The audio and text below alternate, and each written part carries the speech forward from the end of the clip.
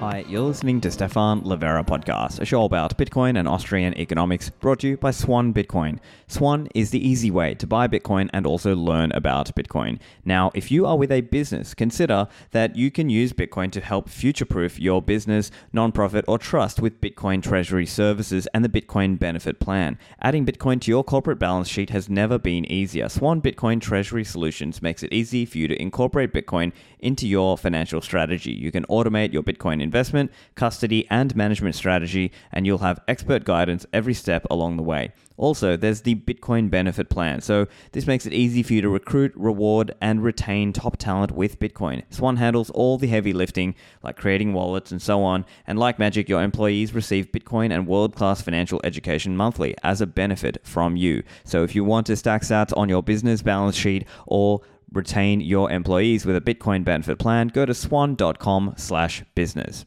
Now, when it comes to securing your Bitcoin, you need to think about the hardware you're using. CoinKite.com are my favorites in this game. They make the Coldcard, which is my favorite Bitcoin hardware signing device. You can use it in so many different configurations, and it's such a versatile and reliable tool that you can use as a part of your security setup. Because remember, not your keys, not your coins, and the Coldcard can be used to generate your private keys and sign Bitcoin transactions offline. You don't have to connect it to a computer. Now, of course, if you are a beginner, you can use it that way. You can just get a USB-C cable and plug it to the computer and use it easily with wallets like Sparrow or Spectre or Electrum. But if you're more advanced, you can use the micro SD card, or you can use it as part of a multi-signature setup, which increases your security even further. And I found Coldcard works really well in these scenarios. So if you want to get your Coldcards, either for yourself or your family, go to coinkite.com, use code Livera, and you'll get a discount on your Coldcards.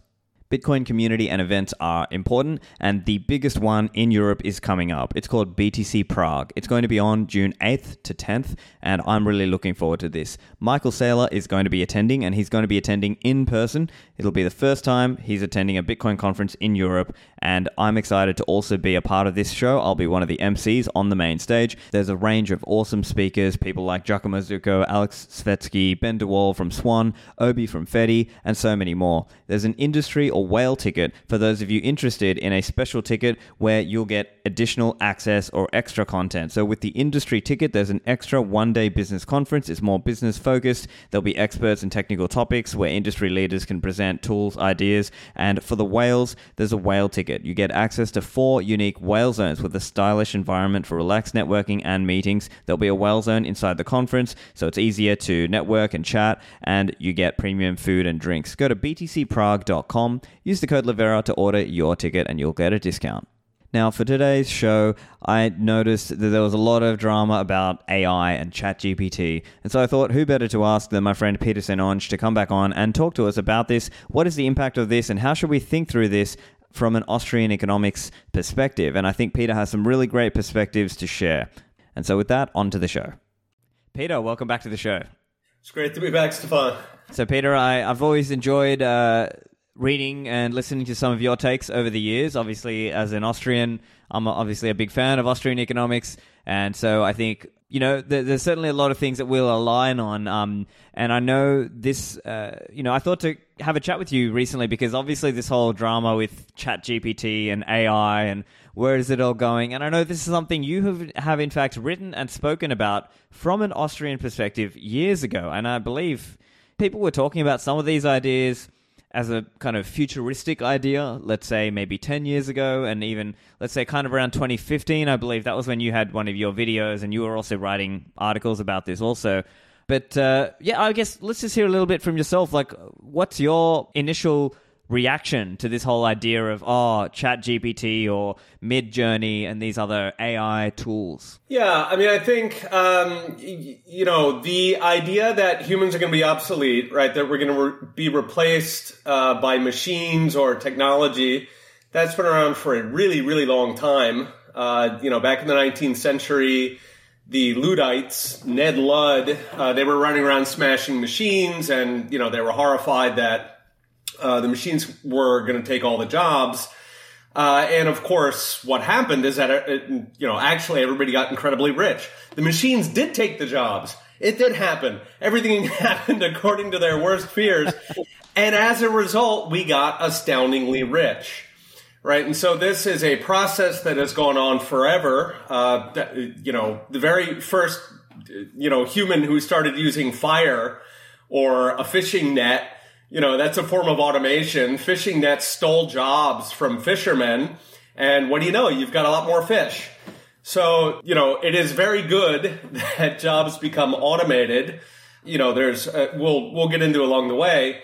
But anyway, there's always fear about it. And part of that fear, I think, is genuine, that people are actually afraid that, their own job is going to disappear. The other part of it, I think, is just opportunist, right? So, socialism, handouts, giving people money for free, this is always popular. This is why it's been a thousands of year battle against socialism under various names. And so there's this, entire sort of political infrastructure that is looking for an excuse to give people handouts. Right now, I think it thinks it's found its moment. So during the COVID crisis, a lot of countries implemented basically universal basic incomes, giving, Canada, for example, where I was living at the time, no questions asked. Here you go. Here's some money. And now they're trying to sort of combine that test run with artificial intelligence to, basically say this time is different. Sure, last time the machines, automated farming, sure, it turned out okay, but no, this time is different. So I think within that, you've got an economic component to it. Are we going to be okay? What's it going to look like? There's a social component, so how do we react to AI? What does it do to society? Does it do good things, bad things? And then there's kind of a fun, we can get to towards the end, kind of a broader existential or almost science fiction scenarios that I think are becoming more and more worth considering, if people start, actually putting more real decision making into AI's hands. Yeah, I think that's a great overview because there's all these different implications of it, right? The economic part of it. I think that some of the arguments go back and forth. So, for example, one argument is, well, think about it like this way. AI is going to amplify our productivity, right? That maybe one person now can do the job of 5 people. So maybe today the argument is, okay, ChatGPT or these other AI platforms, they can't replace the best copywriters, but maybe they could take away the job of like the very low-end beginner level copywriting, just as an example. And so then the argument might be that, maybe if you're a good copywriter and you know how to be a so-called AI prompt engineer, that you can multiply your productivity and become so much more productive in terms of how much copywriting that you can do. So that's kind of, I guess, one idea. But then I think maybe one criticism people have, and it would be great to hear your response on this, is people say, well, what about the massive social upheaval that's going to happen? They say, well, all of these jobs are just going to be totally obsoleted straight away, and it'll be too quick for those people to be able to retrain. And I'm curious how you kind of answer that. Yeah, so on the idea that, these sort of mid-level performers, you're going to get more inequality between performance. Okay, that I think is absolutely true. That's also true today. If you are, good at marketing, or if you have an appealing personality, right? If we take Mr. Beast, for example, right? In a pre-internet world, what is Mr. Beast doing? I don't know. He's hanging out, entertaining his friends. Maybe he's down at the local bar entertaining 30 people, right? That doesn't scale. Okay. But Mr. Beast has a very appealing personality. And so he effectively automates that personality by connecting it to the internet. And so, yes, Mr. Beast makes a lot of money, and most people are not charming enough to make millions of dollars by saying and doing random things on the internet. So, yes, there's absolutely going to be a divergence. But I think the way to look at it, my favorite metaphor for what automation does for jobs is an escalator, right? So the escalator is going up, but every so often you have to take a step down, okay? Now, a society without automation, right, like a, primitive, somewhere on the edge of the Sahara Desert, okay, they have no automation. They have lots of jobs. You probably have jobs clearing out toilets at night. You don't want those jobs. You want those to be automated. And so, once you, so that's like a staircase. Okay. Everybody just kind of stays put. You don't really progress very much. On the other hand, in the escalator metaphor, things are automating, things are getting cheaper. Now, having said, one of the elements of that is that, sort of the economy by its nature tries to reduce the use of expensive things. Okay, so, if you're using gold in cell phones, then you would try to find some other substitute for it, right? Some other metal that conducts and so on. So this is the nature of the economy because, people are trying to produce things at lower cost. This is wonderful if if you want to protect the environment, right? There's a natural tendency for companies to economize, and to waste less because they want to spend less. However, in this particular context, it means that yes, companies are always trying to automate your job. They are trying to get rid of you, right? But as long as that escalator, right? Or as long as that process is allowed to continue, and in fact, to the degree that it becomes a crisis, it would only be a crisis because that escalator is going up so fast, right? So if we sort of zoom out, consider that in the United States, a maid, like a house cleaner, makes about 25 times what they make in Indonesia. Now, Indonesia, India, right? Many countries in the world, okay, an American house cleaner makes a ton more. A British butler compared to an Indian butler, 10, 20 times more. Now, are the American house cleaners better? Probably not. They probably don't know how to cook. They can't negotiate good deals at the wet market. They're probably no better, right? What's happening is that they are sitting on an escalator. They are benefiting from the wealth around them so that even though house cleaning is not a very well-paid job, well, in the United States, right, if you have a job painting a house or cleaning houses, you can buy a car, you can get a mortgage, you can live a middle-class lifestyle that a, Indonesian house cleaner could only dream of. So, I think that's kind of the big picture. This has been known, by the way, for a long time, right? This is Bastiat's candle makers petition, right? If you've got some technology that is giving you free stuff, okay, so in the case of Bastiat's petition, it was sort of a ironic complaint from the candle makers that, the sun provides unfair competition. And so in a sense, the sun was automating the candle industry, right? And it was taking away their jobs. And so similarly, as automation progresses, whether it's, farming, or factory work, or in this case, white collar work, you're getting the same effect, right? It is a gift to the universe. Yes, individuals will step down, they'll go down one rung, but at the same time, if that's really serious, if AI is affecting the economy to the degree that we would consider it a crisis, then it means we are getting rich very, very fast. That's a great way to put it. Now, another concern, and perhaps this is related to the inequality one, so typically progressives care more about this, but there is a concern I've heard where people say capital owners will be vastly rich. And if you are not a capital owner and you do not have access to the robotics, the machinery, the AI, or the question of access, that if you cannot pay for access to use ChatGPT or Midjourney or one of these things, that there's a concern of access and equality and inequality there. So perhaps that's just like a very fundamental philosophical question of, do you believe inequality, that it is with us whether we like it or not? I guess that's one way to think about it. How are you seeing the inequality question now? Yeah, I think inequality, it's always there simply because humans differ in their motivation to a certain degree, in their natural talents and such. But the thing is that as we get wealthier, the inequality bites less. Okay? So, you're not talking about some people are, starving to death and other people are eating like medieval kings, right? The inequality that we see in a society like America, it is relatively minor. People who live below the poverty line, they have air conditioners, they have internet connections, they actually have more food than is probably healthy for them.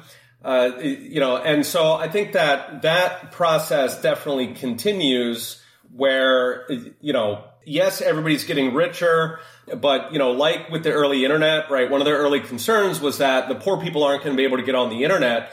And indeed, I had a buddy back in 1993, 3 or 4. He was getting on the internet. He was spending $1,500 a month to get on the internet because he thought it was so cool, right? It was just, it was like a life changer for just social activities, for talking to people, not even for business. And, back then you might have looked around and said, oh, this internet is going to be horrible. All the rich people are going to be able to sit around and coordinate and connect. And then the poor people are just going to be on the outside looking in. And, the logic of capitalism is that, greedy capitalists want to sell more product, right? And so they are trying to, earlier we mentioned how they're always trying to make everything cheap. Well, a reason they're trying to make it cheap is so that they can sell to more markets, right? So the, bottom of the pyramid, even the poorest people in the world, you can make a profit off them if you, provide a product, and especially if that product helps make them more productive, right? If now they can, work on Fiverr out of the Philippines, and so they can make enough money to afford, whatever product you're connecting them with. So, you get this virtuous circle. And so, yes, I think that inequality will continue. It is always with us. It will not feel as painful as it does today. Yeah. And so when it comes to the types of jobs, do you have any theories or ideas on what kinds of jobs will be replaced and which ones will remain for a little while longer?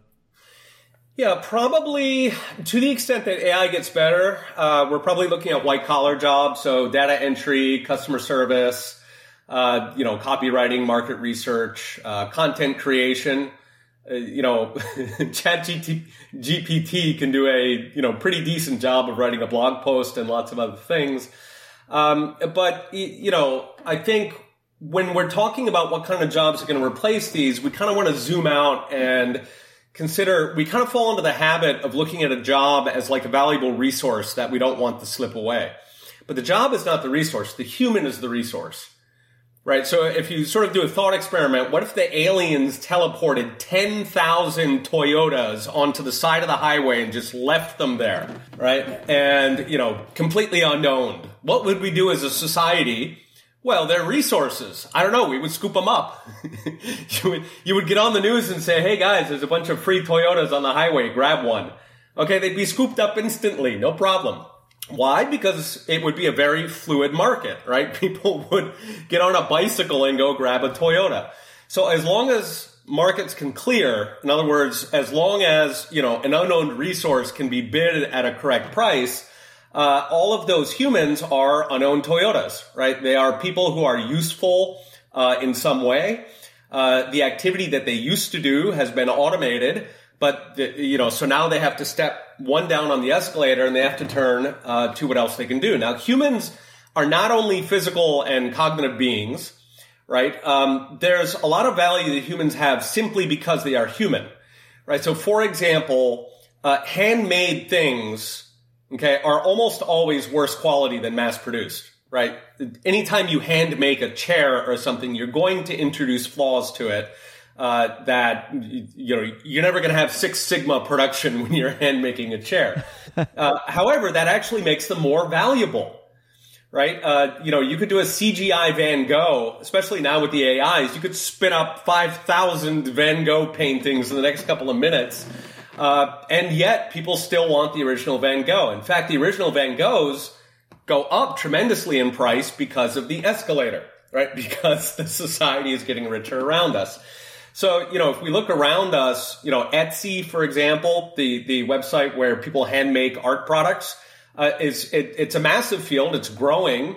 More and more people want that. And the reason is because as people get richer, they don't want, the version of chairs out of Walmart. They want something interesting and creative, right? And so I think that there's going to be a lot more demand for all those kinds of things. We can consider bartenders versus vending machines, right? Bartending has been automated for a very long time, right? Over 100 years. And yet people don't want to go to a bar and sit there and look at a vending machine. Teaching versus a YouTube video, raising children versus sitting them in front of a Barney video on the iPad, right? All of these are functions that they've been automated for a long time. You can very easily automate your babysitting. You can raise your kids using an iPad, and yet people don't want to, right? People actually want the human connection in there because it is a human, not because it mimics the human, right? You're not talking to the bartender because he acts like a human. You enjoy talking to him because he is a human. The value is inherent in being human because we're humans. We like other humans. So, if you consider medical fields, elder care, education, the vast majority of those jobs are done by a human because the humans want them to be done by a human. So, and again, if you go back to, right, like a lot of these, if you're talking about elder care or something, it doesn't pay as well as, whatever other skilled jobs those people might have had, but you've got the escalator coming in underneath you, so that society is getting much richer around you.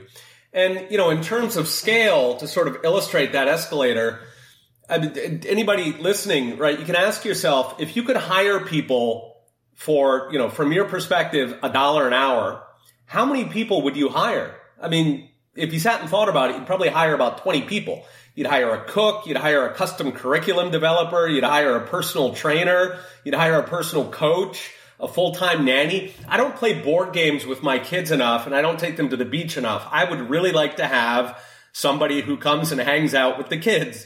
There's a lot of stuff. If it's $1 an hour, yes. I don't hire people like that now because it's too expensive. But the point being, humans are resources and other humans have an unlimited need.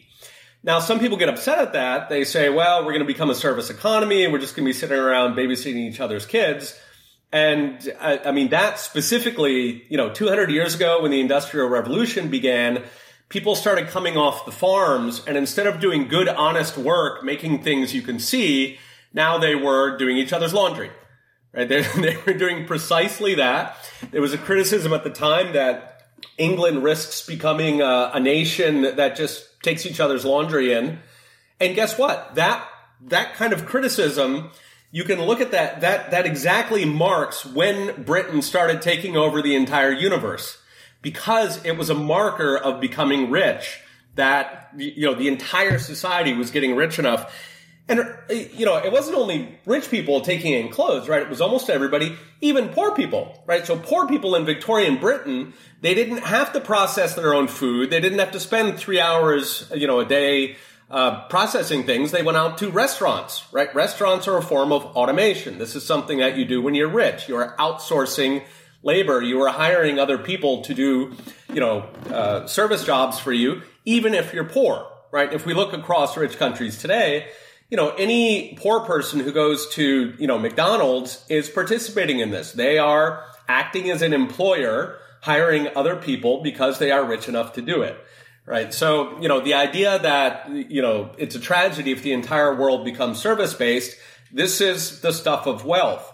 Hong Kong is something like 96% services at this point. There is no farming in Hong Kong. There is no manufacturing. And guess what? They do super. Yeah, I think it's part of it is changing the way we think about things. And as you mentioned, even if you are a poor person who does not have employees, you are in some sense employing them when you buy things. And that person has employed either people or machinery to produce the food or the goods and the services. And so I think then the other question, I guess you've kind of answered it, but I guess the question that some people might have is, will there be enough jobs to replace all the other jobs? But I guess in some sense, there's infinite jobs, right? Yeah, there are infinite jobs. I like the example of Detroit. Okay, so Detroit was, the city of the future. You can see these videos from the 1950s where people were so excited. It's kind of like how people look at Dubai now, right? Just this exciting sci-fi wonderland, Detroit. And look at it today. And, sort of the standard excuse given is that the car industry automated and so all the jobs went away. But actually, if you look at the Detroit metropolitan area, so Detroit and its suburbs, the jobs did not go anywhere. They moved to the suburbs, right? And they didn't show up in Detroit. Now, meanwhile, of course, the jobs they went to, or new jobs were formed in San Francisco or Austin or Seattle, right? All these places where they don't have enough housing because too many jobs were created. So the question isn't, the jobs going away. The question is, why did the new jobs not come to central Detroit, right? So it's kind of like a river, and, the economy is constantly creating new jobs. Those new jobs are coming from customer demand. They change every so often because customers want different things, or, because new technologies come along. And as long as you let that river flow, you're going to be just fine. Okay, the river's going to move, it's going to meander here and there, no problem. You're going to have a steady stream of new jobs because humans are valuable. The problem is if the government gets in the way and starts putting barriers down. And governments do this, obsessively. They have to constantly control themselves. And, it's putting in wedges, so, putting taxes, mandating benefits from employers, which, raises the cost of hiring somebody. What you'd ideally like is that the economy works like, TaskRabbit or something where, or if you've got a light fixture in your house and you just go on whatever, Craigslist, and you find some guy for $40. That's how you want an economy to work. You want it to be extremely easy to hire. Now, that Craigslist economy is gray market, which is why it functions, because the government is largely out of the way.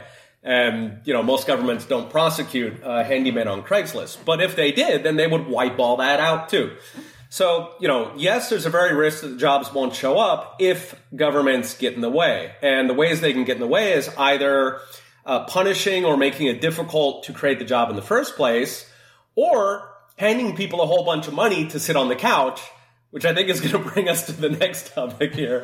Right. Well, yeah, we're getting into the whole UBI conversation. But one other area I wanted to ask just before we get into that, I think maybe that's...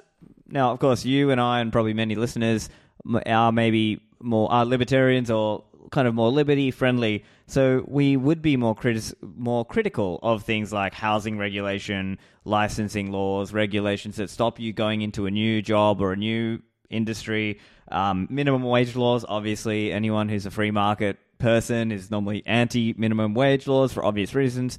But in this hypothetical economy where you're only earning $1 an hour, that's going to be below the minimum wage. And so what we're going to see is maybe a lot of the statist governmental controls stop the readjustment. So I'm curious if you have any thoughts on that. Is it just that we need to be better at education and teaching people why these things are bad? What's the answer here? Yeah, I think that's absolutely right. And just to clarify, when I say people's wages are going to go down to $1 or something like that, I mean in current dollars, right? Of course, once we get prosperous and the escalator proceeds and whatnot, the headline number will probably be something like $100 an hour to go work at Starbucks. But the point is that today, psychologically, in terms of what that will feel like, because we'll be so much richer in the future, that'll feel like $1. But absolutely right. I think a lot of it is education. We have, I think, three groups of people in pretty much every society. We have the people who already agree with us, who, appreciate the power of free markets and capitalism. And then you've got another group which is completely hostile, and they're either hostile because they're brainwashed by the socialist education system or because they're paid, right? Their job is to implement socialism, of which, the U.S., right, when you add together the government, the people who are paid by the government to promote socialism, these are either activist grants or universities. You're talking more than 10 million people. What's shocking to me is that we have any capitalism at all. We have this army of literally 10 million people whose day job is to come in and try to implement socialism. Thank God they're lazy and they smoke a lot of marijuana.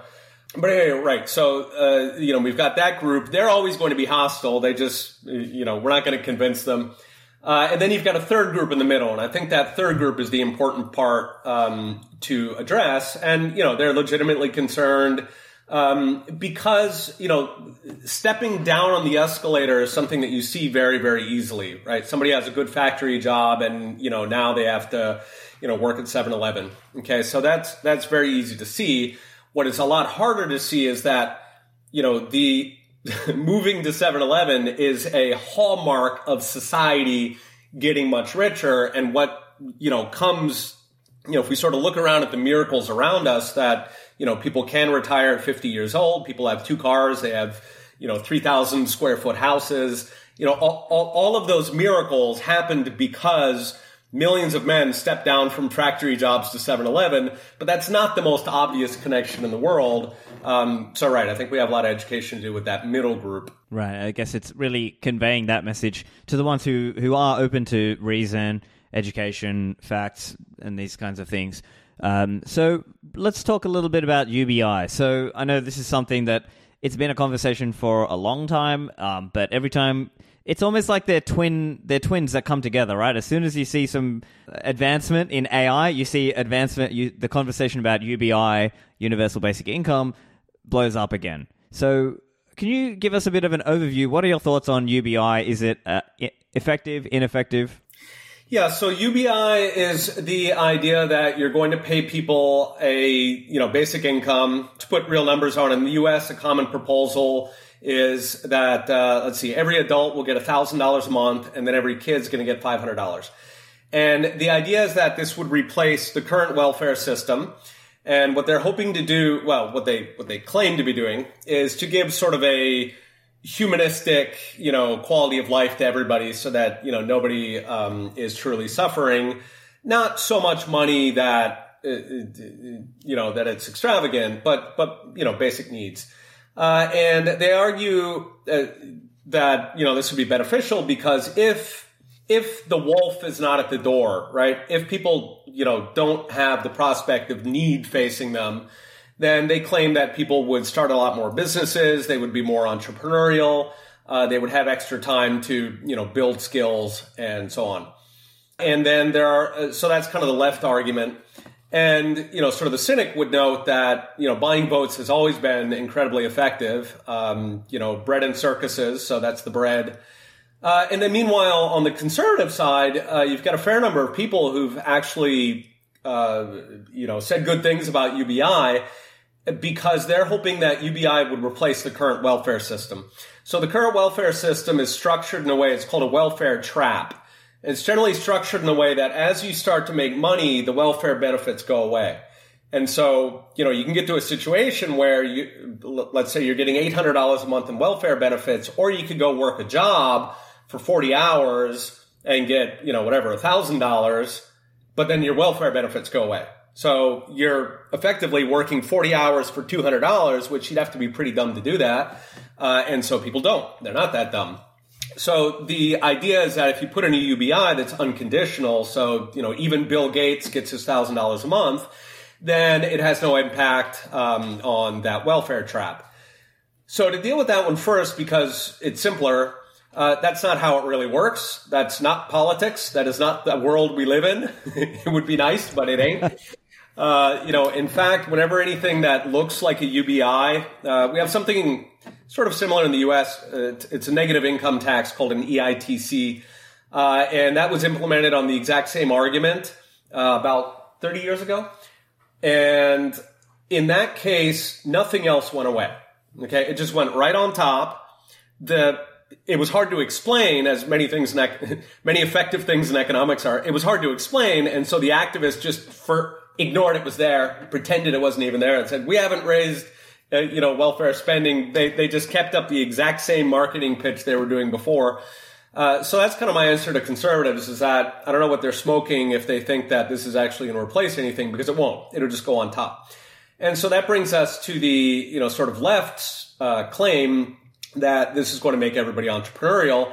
And we have many, many natural examples where people are given free money, right? We have trust funds, rich kids get free money. We have subsidized college, for example, in Europe, where people don't have to pay any money to go to school. We have retirement and pensions, especially in rich countries, where people stop working at, say, 65. And we have a lot of data from all of these natural experiments to answer the question, if you give people a basic amount of money, do they become more entrepreneurial? And the answer is exactly what you expect. They play video games and they hang out on the couch. The New York Times has a time survey study that they did, this huge thing. And they looked at, how many hours per day do people spend on childcare, on going to work, on, taking a shower, entertainment, hanging out with friends. Anyway, they broke that down by women, men, older, younger. And one of the things they broke out was unemployed status. So it turns out that people who are unemployed in the United States, typically you get something like half of your former salary, and you can get it for, I think, something like 3 months. During that period, people spend on average 30 minutes a day looking for work. So, the way that the program was pitched was, the way that unemployment insurance itself was pitched was identical, right? They said, let's keep the wolf away from the door so people can sit down and really carefully consider all of their options and look for the best job available. That is not what happens. People watch Netflix, they play video games, right? So they end up spending, what does that come to, about 3 hours a week, and this is self-reported. So if anything, that's going to be optimistic. So, I think if you put a UBI in, you're going to get exactly what you expect to get, which is people aren't going to do anything. We're going to have a society of trust fund. People are going to behave like trust fund babies. There's going to be a lot of dope being smoked. And then that's sort of going to be our new overlords, these couch sitters. And the rest of us have to get up in the morning, kiss our kids goodbye because we got to go work all day to pay for all of the couch surfers. So it strikes me as disastrous. But also, I think you want to step back in sort of a philosophical sense and ask, what is a job, right? So, the concept of a job, right? And I don't just mean a formal job, but I mean, broadly speaking, like what does it mean to earn money, right? And I think a useful way to look at it is that it's like doing favors, but for strangers. Okay, so if you do a favor for a friend, like if you buy them a beer, then you can be pretty certain that they're going to buy you a beer at some point in the future. Okay, so that transaction is kind of built in because you guys have a running tally. You don't say it out loud, but you do have a running tally of who did what, who owes what. Now, I would love if my lawnmower liked me enough to come and mow the lawn for free, right? But he doesn't like me that much, okay? So instead, what we have is this arrangement where he does me a favor, right? He comes and mows my lawn, and I do him a favor, which is that I buy him groceries and I pay his electric bill. Now, it would be a pain in the butt if I went out and wired up his house myself. And so I hired people to do that at the electric company. And in fact, I indirectly hire them by giving him tokens. And I say, tell you what, you go hire the people who can do you the best favor in the world. Whatever it is you want done for you, you go do that. I'm just going to give you the tokens and you go and let it be. So what I'm effectively doing, right, we have the electric company and the tokens are sort of these mechanisms that make it happen. But fundamentally, he's doing me a favor. I'm doing him a favor. All right. If you take, money out of the equation, if you take jobs out of the equation, if the people are just sitting on the couch now, so they get favors done from them, right? Some other schmuck got up early in the morning and, maintained the power station so they can go cruise the internet. So everybody else is serving them and doing favors for them. What do? They do nothing, right? So, philosophically, it strikes me as deeply offensive. We're not supposed to have slavery in our societies. Rather, the sort of free market idea that, you do things for other people. If they like it, then they'll give you little tokens and you'll trade those tokens to go get people to do favors for you. That strikes me as beautiful, as moral, as something that we do not want to get in the way of. And so something like the UBI, for me anyway, it strikes me as morally catastrophic. Yeah, so and as you've outlined, there are many ways in which it fails. So in one way, it fails because part of the argument is, by having this UBI, we'll get rid of the other welfare system elements, but in practice, they don't disappear. By having this UBI, there'll be more entrepreneurs, but in practice, there won't be more entrepreneurs. They'll just sit around on the couch and just waste time and waste money, and it's not being productive. Now, of course, there is a role for some amount of, let's say, charity for people who are genuinely disabled or too old to work, or obviously for children who are too young to work. Like, obviously, I think there's a role for family and community and private charity, obviously. But I think this idea of government-mandated UBI clearly is just a crazy one and not necessary. I think really what would be more effective is obviously dropping the regulations, dropping the minimum wage laws, dropping licensing laws, and just letting people work. right? We should encourage them to work. And you know what's also interesting? There are people who I've heard, maybe they've been saving, even in the whole financial independence groups, there are people who've been saving a lot, and then they hit a certain age, they retire, and then they feel like they've got nothing left to do because they didn't find something to retire to, right? That they didn't have like a job to work on. And I think that's also important as well, that really if you're young enough to work, you should. I mean, okay, let's say if you're very wealthy, then you should work on something that you find enriching for yourself. But literally just sitting on the beach and, reading books all day, or just, it's not going to be a productive or enriching life anyway. So there's lots of reasons why, we should be opposing UBI and encouraging people to get out there in the market. Yeah, no, you're absolutely right. There's a great line that says, the best part of becoming a millionaire is not the money, it's who you have to become to be a millionaire. That's absolutely true. The journey is glorious. I mean, it's very exciting. Yes, there's challenges, but that's the stuff of life. That's the whole gig, man. It's fun. So, right, absolutely. We don't want to discourage people. That's one of the big moves now where they're talking about senior citizens who, continuing to work, even if it's a mundane job, as a greeter at Walmart or something. People are much happier doing this. People like to be connected. They like to be useful. They like to do favors for each other. And capitalism automates the doing of favors for other people, which is, it's beautiful. It makes everybody happier in the process. Back to the show in a moment. As many of you know, I'm a big fan of multi-signature, and Unchained Capital can make it easy for you, even if you are a beginner or an intermediate user, and maybe you've never played around with multi-signature before, maybe you've heard about it, but you just haven't been ready to take that next step. Well, I think it can help you remove single points of failure in your security setup and give you that peace of mind. Unchained Capital have a concierge onboarding program, so you can get set up with them really easily. You go to their website, you buy the package, you pay up front, they will ship you the hardware if you need it, and they will do a call with you and teach you how to do this and help you walk through the process of removing your Bitcoin from an exchange or a custodian or a single signature setup into a multi-signature setup. And I think you will really enjoy that additional peace of mind that comes from this. So go to unchained.com/concierge, use code Livera for a discount there. When it comes to targeting our fees on Bitcoin, mempool.space is my preferred block explorer, and it's fantastic because it shows you the many layers of Bitcoin. You can see all kinds of things, whether that is the mempool, the blockchain, second layer networks. It has a Liquid Explorer, it has a Lightning Network Explorer. It's just a comprehensive way, and you can use this to target your fees. You can use it to do things like look for peers on the Lightning Network that you want to connect to. You can rank them by connectivity, capacity, all kinds of statistics are available there freely. It's free and open source, so you can even run mempool.space yourself. Now, if you're with an enterprise, mempool.space offers customized instances. You get additional features, additional access to the developers. So if you're interested in this, go to mempool.space/enterprise.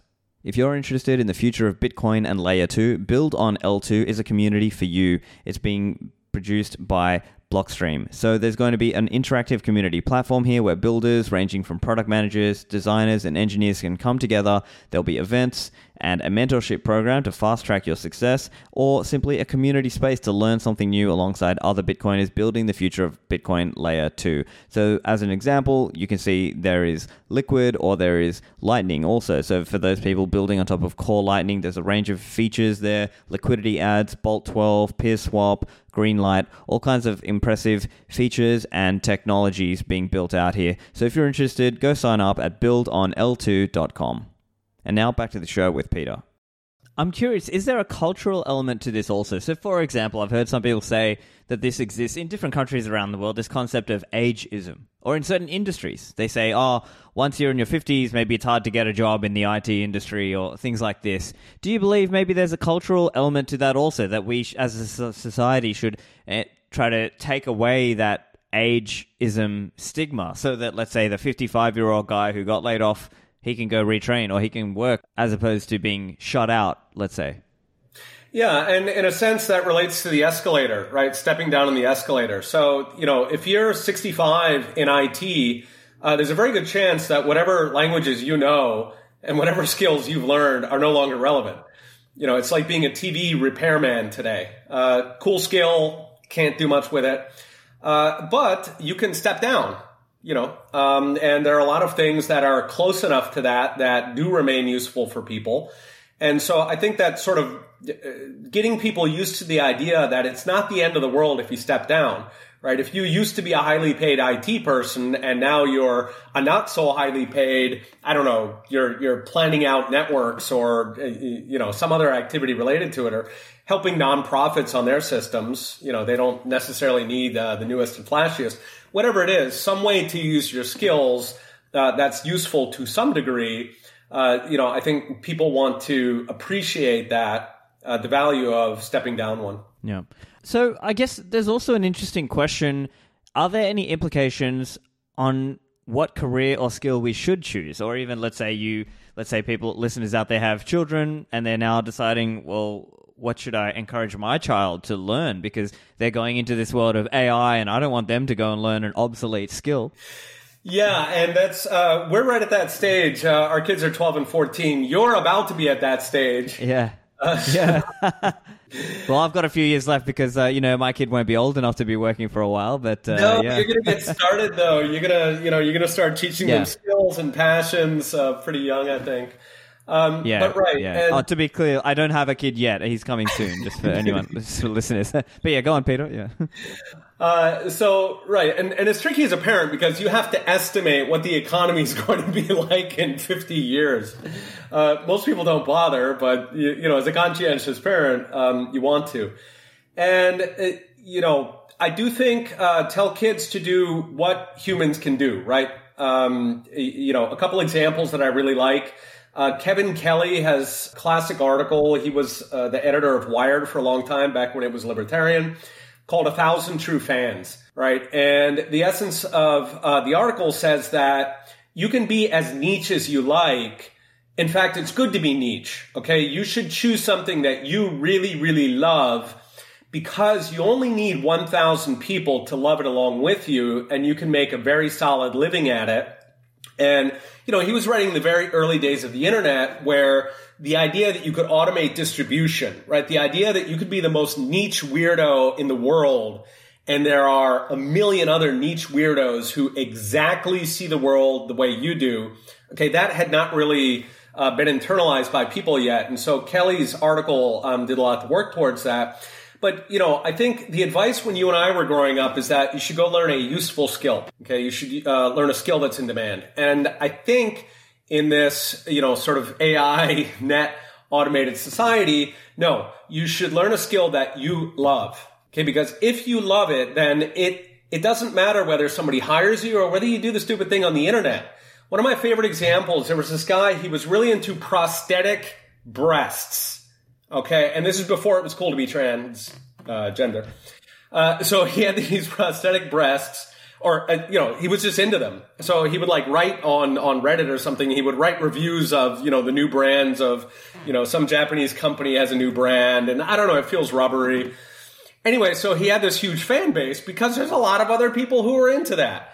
And so the guy does that full time, and he's got a newsletter, and he charges, whatever, $10 a month for it, and he's got 10,000 subscribers. And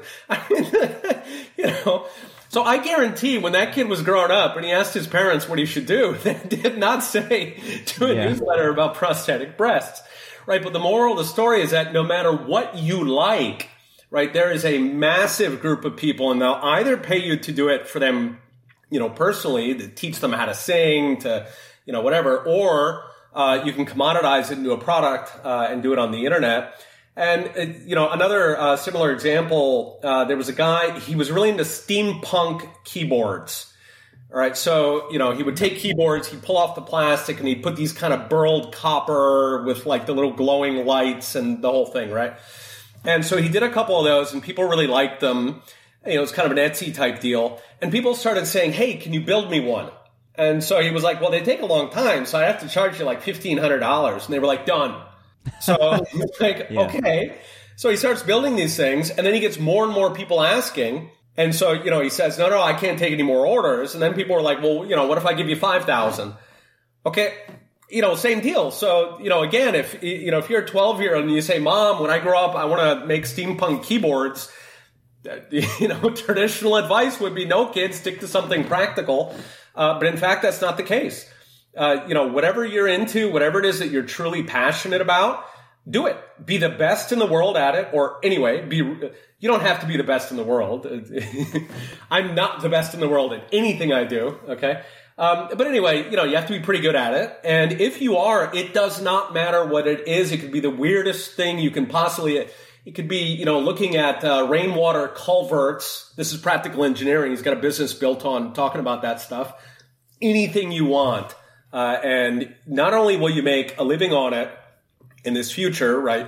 In this future where the human skills are worth more, okay, where, cognitive, personality, knowledge, all those things. But you're going to enjoy life a whole lot more. Right, and I think there is also something to be said about niching down or potentially combining two different areas. So even if you're not the best in the world at one particular thing, that it's kind of like, I think Scott Adams popularized this idea of being good at only in the top 20 percentile of drawing and top 20 percentile for business, but combining those and doing Dilbert, it's a similar kind of idea, right? That you could be the best guy who does this, and that, this in this combination. And so long as there are enough other people out there who like that too and are willing to pay for your newsletter or hire you or whatever, then there's a market there and there's an opportunity there. So it's kind of about finding the right way to do that. Great point, yeah.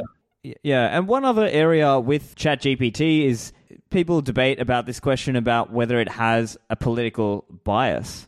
And does that, because a lot of people are in some sense offloading their thinking, or maybe in the future, right? So people used to make this same comment about Google. They used to say, well, if you don't know how to calculate it for yourself or figure it out for yourself and you only rely on Google, are we going to lose that knowledge?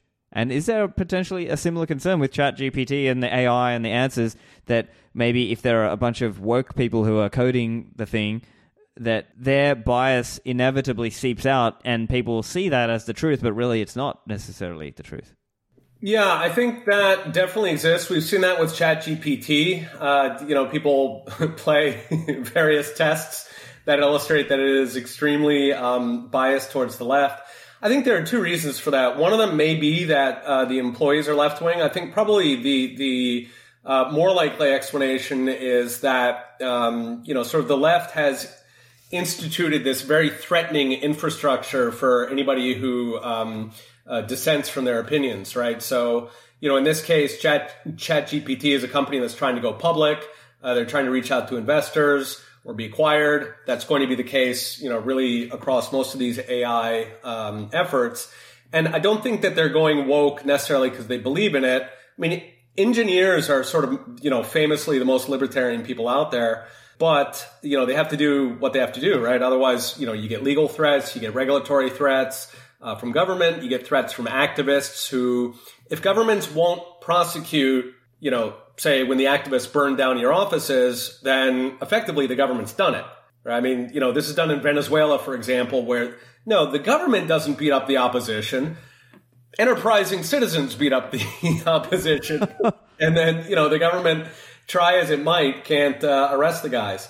So, you kind of have this hand-in-glove, thuggish behavior from the left. But either way, whatever the cause of it, right, the end result is that you are getting a lot of bias. I think in a form, or in a sense, what you get out of this is, or anyway, what I worried about early on with AI is that, academia has a lot of prestige, I think, left over from when it used to be neutral.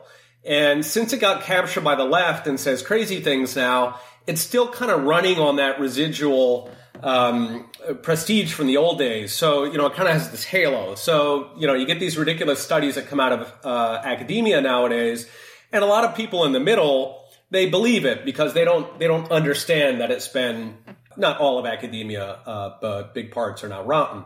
And so my concern with AI was that we would see something similar where you would have this magical AI that would just seem to know everything and people would not realize there was bias in it. So I've actually been very, very pleased with how GPT handled the bias because it's so freaking obvious.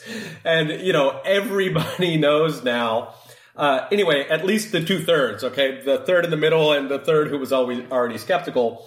They understand that, AI, no matter how amazing it is, you have to be very, very careful about what program this thing. I think at the same time, I'm very optimistic because of COVID. And the censorship and the thought control that was imposed during the COVID events. And I think that society at large has a much better immune system now against bias. Okay, so, 10 years ago, if you complained about bias in academia, people would figure that you were sour grapes or that, you're a crazy person, you're a tinfoil hat. Now, you can talk about these things and most people are very, very receptive to that argument because they have shown their cards so obviously. So I'm paradoxically happy with, the bias that's come along, not for good reasons, but, sort of a gallows celebration, I guess. And then the question is it going to be temporary? And, the beauty of the market is that the market is always trying to serve the people. Capitalism routes around censorship because capitalism is constantly trying to make the people happy. Why? So it'll give them tokens so they can get favors.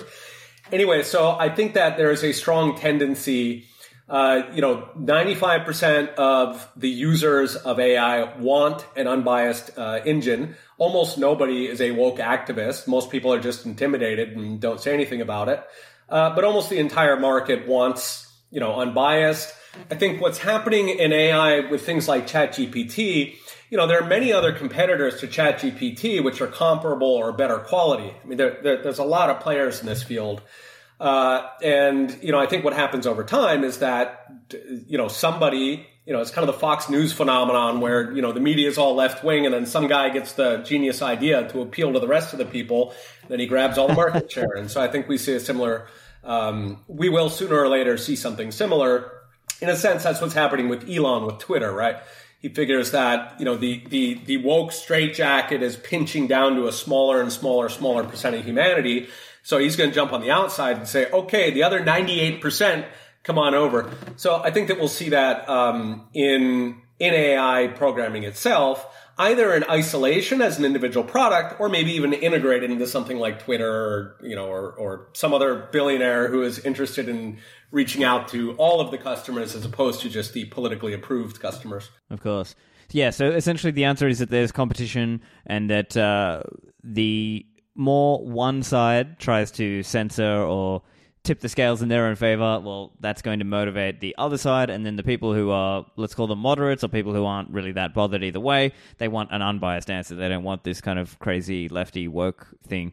So that's interesting as well. I think it's also interesting to point out that there are elements of, let's call it AI, that are being used in our day-to-day things today. That even if you are using, let's say, Gmail or Google or other things, that some of these things are already being, let's call it AI assisted or computer programming assisted. So, I think maybe some of it is a marketing play as well, that people are, it's the same kind of thing that I know even analytics, data science, people used to call that business information, or they've just kind of gone by different names, and the marketing is just kind of a new lick of paint on the same kind of idea that, it was just like some algorithm all along. Yeah, you're absolutely right. 7-Eleven in Japan, every time it rains, 7-Eleven has umbrellas for sale. They appear out of nowhere. It's like artificial intelligence. It's incredible. Okay, why? Because they have a database and they have statistics and they correlate the two of them, right? So, in a sense, whatever AI does, quote unquote, it's really just statistics, right? It's got an interesting, it's Bayesian, so it learns, and, it's got cool little models in it. But, in terms of what it does to the world, it's statistics. What did statistics do to the world? Mostly good things, some bad things. And, getting into the question of whether, is it going to make us smarter or dumber?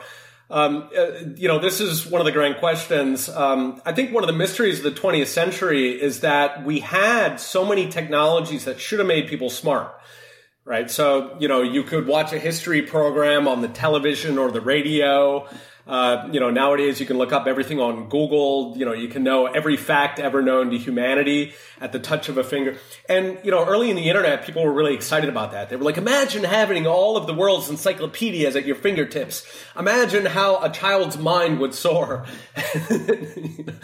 So, spoiler alert, that didn't happen. And, in fact, we can quantify this. So I had a paper years ago where I looked at, you have the Flesch-Kincaid score, okay, where you can take a piece of writing and you can assess how complicated it is. Like the reading level and stuff. Yeah, right, at the reading level. And so I did that for State of the Union speeches. I'm sorry, inaugural addresses. Okay, this is the long speech that a president gives when they take office. And I went back and looked at the speeches over the years, all right, and back in 1900, so this was when the radio was still not really widely used. Most people used newspapers. People complained back then that newspapers were making everybody dumb. But anyway, all right, so this is 1900, and McKinley's speech, 13.6. Okay, in other words, his inaugural speech was aimed effectively at college sophomores today. All right? And keep in mind, these were speeches that were aiming at the common man. Okay, they were not aiming at, the university faculty. They weren't trying to be impressive. They were trying to do what politicians always try to do, which is to appear like one of you, right?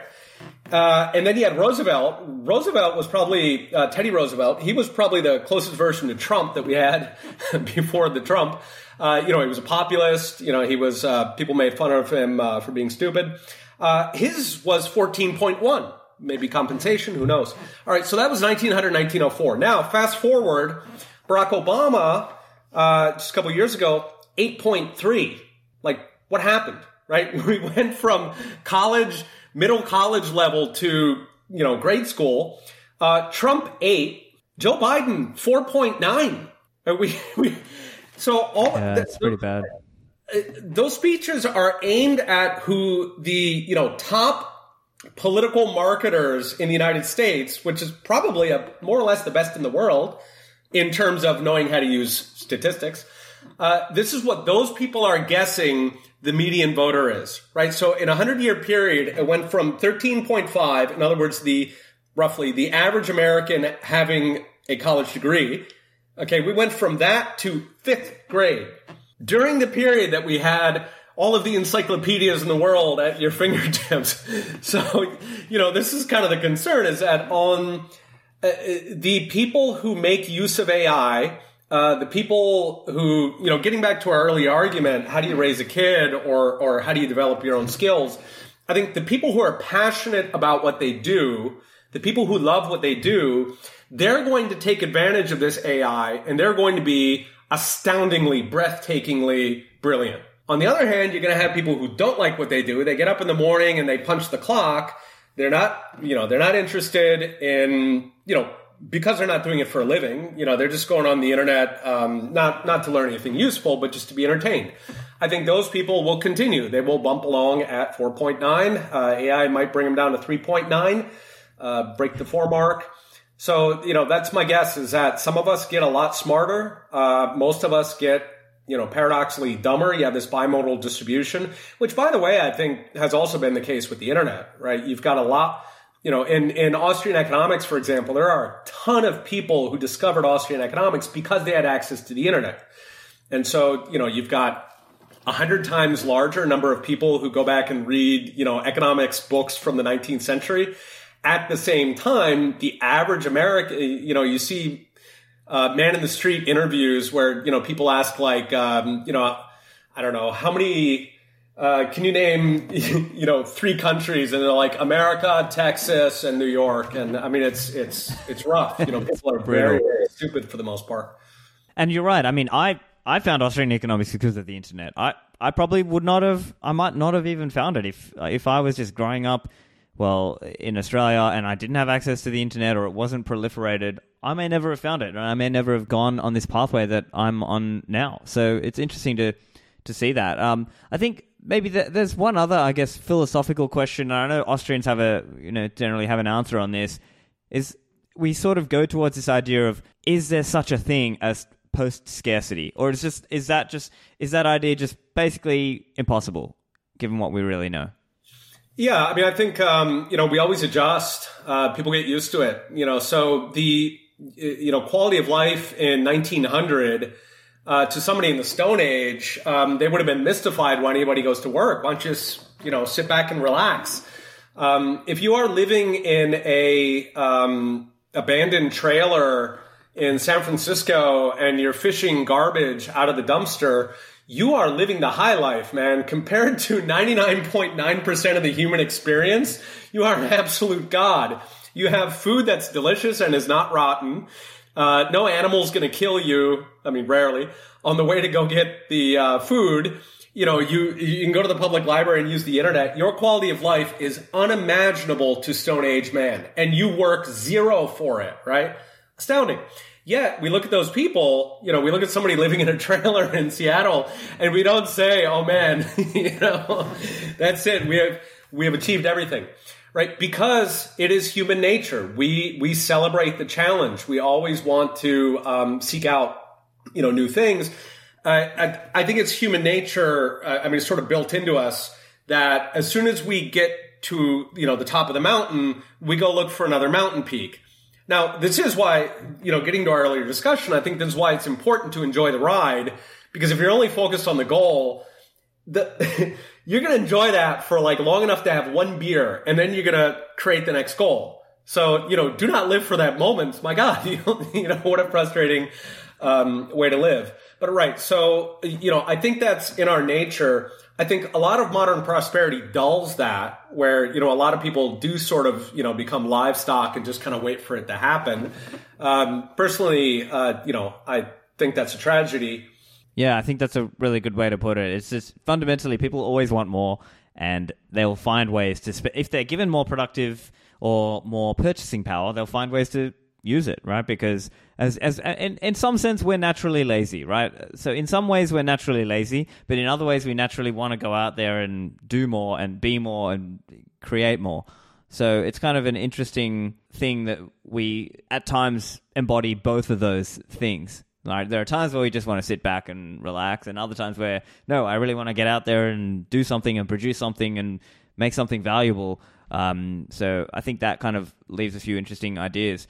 I think one other area, and maybe a little bit away from the AI stuff, is just more about, this question of printing a $1 trillion coin, or this kind of idea of, can we just, and I think this also came into maybe the UBI conversation a little bit, because people would joke about, and some people are not joking, about the idea of just print the coin and just mint the coin. I'm curious how you would critique that idea of just minting the $1 trillion coin, or even theoretically 31 $1 trillion coins. Yeah, so the $1 trillion coin, is a uniquely American thing, because we have this debt limit where, so Congress gets to decide to spend, a bunch of money, but then they also have to make a separate decision to raise the debt limit. And, so it's sort of like if your boss told you to cater a lunch for 50 people, make it a nice one, and here's $5 to do it with. It can't be done, right? And now, of course, I would say, okay, well then just spend the $5, and the left would say, okay, well, give me an unlimited check, and so that's what the debate is. But this is part of sort of a larger debate about MMT, about inflationism, about the idea that government can create prosperity by just printing more money, by fiat, spending more money, and that's it's. I think it's always, or it holds so much appeal because the promoters of it have been very, very smart in capturing the institutions, right? They started with the education system. They used, almost like an alien spawning, they found a host and then they infected that host, and then all these millions of little alien baby eggs came streaming out. And the people who graduated, I taught for years in an MBA program, and they are astoundingly left wing. I would constantly try to inject, the other side of things for the students, and it was inevitably the first time they'd ever heard this before. And those MBA programs graduate communists who then go and work on Wall Street. And what do they do on Wall Street? They allocate capital. Who do they do that to? Mark Zuckerberg. Okay, so just the left has been brilliant in propagating their ideology that, state power is the way to be rich. Now, thank goodness we have, a lot of historical examples, so the Soviet Union, for example, the state ran everything. The Soviet Union very assiduously put PhDs and very, very smart people with huge brains in charge of the economy, so Gosplan, the Ministry of Planning and all this. They absolutely had brilliant people working there. They were very careful to choose the best and the brightest of, Soviet citizenry. And yet they failed spectacularly because it can't be done. It's not a matter of intelligence.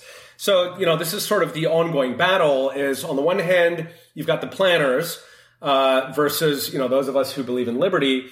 The planners are always wrong, but the planners are always appealing because they fundamentally can go to hold of tax money, right, which is extorted out of the people, and then they can use that tax money to promote their ideology, right? Partly, they can indoctrinate people, and then partly they can pay people to join the party. So it's sort of permanently easy for the left to build this army. Now, in terms of just sort of taking the actual claim on MMT, right? So, strictly speaking, it says that we don't have any budget constraints if the government prints its own money, okay? Because, the government can print as much as it wants, and it can never go bankrupt because it can always just print more money. Right. And of course, this is age old. It was called inflationism. The idea was, you would just print endless amounts of money. This would sort of trick the population into thinking that they're rich. If they think they're rich, they'll spend more. If they spend more, then the other people get rich and they do the same thing. So you want to kind of keep this deception going, and it becomes very, very important not to stop it under this hypothesis. Because if you stop it, then everybody sort of wakes up like out of a spell and realizes, that it's all fake. And so, sort of this is what the modern central banking system is built on is essentially creating an illusion of prosperity and then keep it going. If it ever falters because reality intrudes, then, the solution is to flush out another couple of $1 trillion. Now, because our system, I think today, in historical terms, the world economy is very, very productive, right? Compared to most of human history. Most of human history, we didn't do anything. If you're in 1000 Britain, year 1000, and you show up in the year 1500 Britain, it's pretty much the same deal. Fashion changed and not much else. So in the modern world, thanks to, a lot of work done in the classical age, a lot of it by economists, we're actually relatively rich, right? We have relative free markets. We have relative economic stability. And so that generates a certain surplus, like, a certain amount of wealth, trillions of dollars a year. And then in today's world, that sort of inflationary, treadmill is absorbing a lot of that. Okay, so we don't see the full effects of it. We see, 2% inflation, but we're not seeing the full amount that they're capturing because the economy is still doing pretty well. We're sort of running on the fumes of our forefathers who had such good foresight. And then, of course, the question becomes, they're sort of killing it gradually. We can actually see this in numbers, the number of aggregate regulations that come out of Washington. European Union seems to be going much faster. So if they kind of kill the underlying productivity, then people start to see the full extent of the hustle. They start to see how much governments are confiscating even today to keep that treadmill going. At that point, we can imagine that people might, rebel against it, and actually start voting, basically stop voting to just let it keep running, and do something about it. Yeah. So I think there's a lot of ways in which the world, whether it's by intellectual reasons or just necessity, they're going to go towards printing, right? That's just the likely outcome, right? It's just the easiest way from their point of view. Now, of course, we don't endorse that.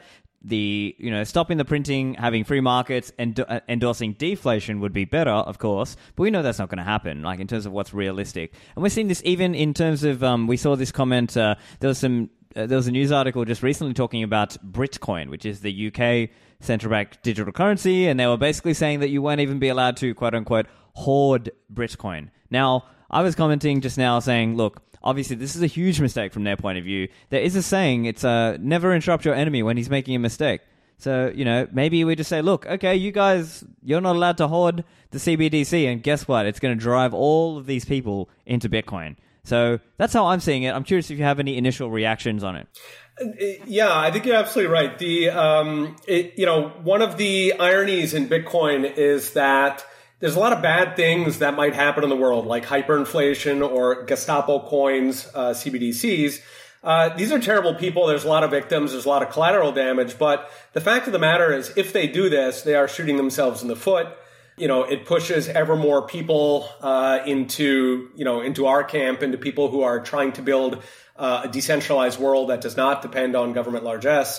In a sense, the accelerationist in me wants to say, you know what, guys, go for it. Put your stupid coin out. I want to communicate to British people that, you don't have to actually buy this thing. Try to park your assets in something else. But yeah, governments, the logic of socialism is to chase power. Having all of the money centralized in a database that, however they structure it on top, is going to be controlled by the government in power. It's obviously attractive to them. It will always be. You get to own nothing and be happy, is their plan. And of course, fortunately, you don't have to do that, right? You can own other assets such as Bitcoin, that you can escape that. Yeah. So I think it'll be interesting to see where that goes. We've probably got to wrap up. I guess we can maybe just do a quick overview. So essentially, part of the conversation has been around this idea of ChatGPT and other AIs. Will they make us obsolete, or will we be entering into a world where we are so much more productive? And I think the answer is that, yeah, we will be so much more productive, and it will be a good thing. Yes, it will be unequal, but it will be so much more prosperous, and we might live better lives on the whole. But I think the key analogy that you were making was this idea of the escalator, right? So if we think of it like we're on this escalator and it's continually going up over time just because of technology, productivity, capital accumulation. But periodically we have to learn, okay, you know what? I need to take a step down because maybe this job got obsoleted, this industry is changing.